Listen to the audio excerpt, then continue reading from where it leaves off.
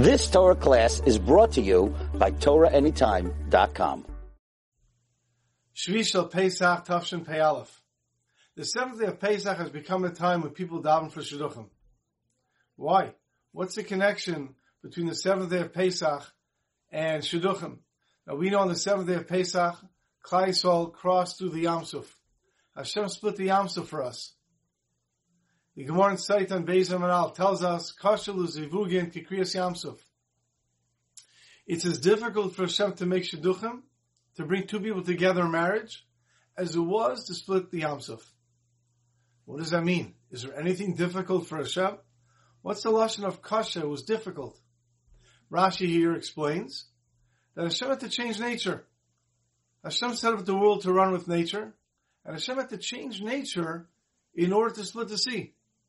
So too, to bring two people together, to be married together, nature has to be changed. And that's the lashon of kasha, that's what it means to be difficult. Among the many other pshatim, I heard from my Rav in Montreal, Rav Yaakov Eli Unzoffer, said as follows: when people need something, they daven for it.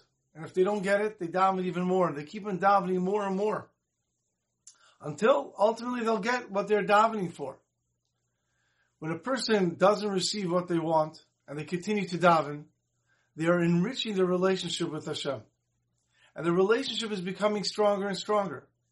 And Hashem says, I don't want to give this person what they're davening for, because there's so much more to offer in their relationship with me, and they're building the relationship with me. What happens when a person gets very, very close to Hashem, Hashem says, now I'm ready to grant this person what it is they're davening for. Unfortunately, what tends to happen is once the person receives what they were davening for, they stop that level of davening. They stop that intense davening. And Hashem says, now we're not going to have that relationship anymore. And therefore it is difficult for Hashem to grant that person what it is they're asking for, because He knows that the person will drop in his relationship. And yet Hashem does it for the benefit of the person to get what they're davening for now. That is the pshat. Kasha zivugim kikriyas Yam Suf. That when a person goes and he davens for something, and he really, really wants it, and then he finally gets it, and now unfortunately he stops our relationship with Hashem. And yet it's kasha, it's difficult for Hashem, because He knows the person can still do more. But the lesson that this is teaching us is that if we really want something from Hashem, and we go and we daven, and we get closer and closer to Hashem, to reach the point where Hashem wants to grant us what we are asking for, it's important to remember that after we receive what we were davening for, to continue to daven, to maintain that lofty, meaningful, and close relationship that we got with Hashem.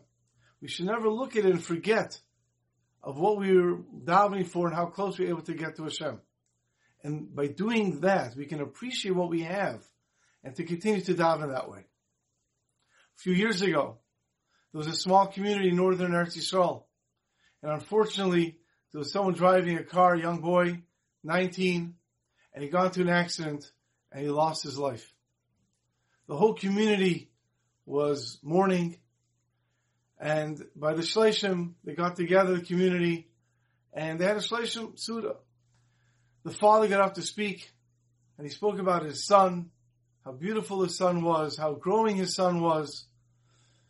At the end, he said that him and his wife decided that they're going to go and donate a significant amount of money to the local yeshiva in their son's memory. When the Shleishim was over, people were walking out.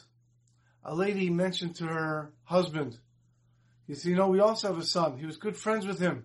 He's the same age. Let's also donate a similar amount of money to the yeshiva in the schus of our son. So the father looks at his wife and says, I don't understand. Our son is still alive. So she says, precisely. Let's donate that sum of money in our son's schus because he is alive, to thank Hashem for that. Let's not go and take the things that we have for granted. Let's not make it difficult for Hashem to give us what He wants to give us.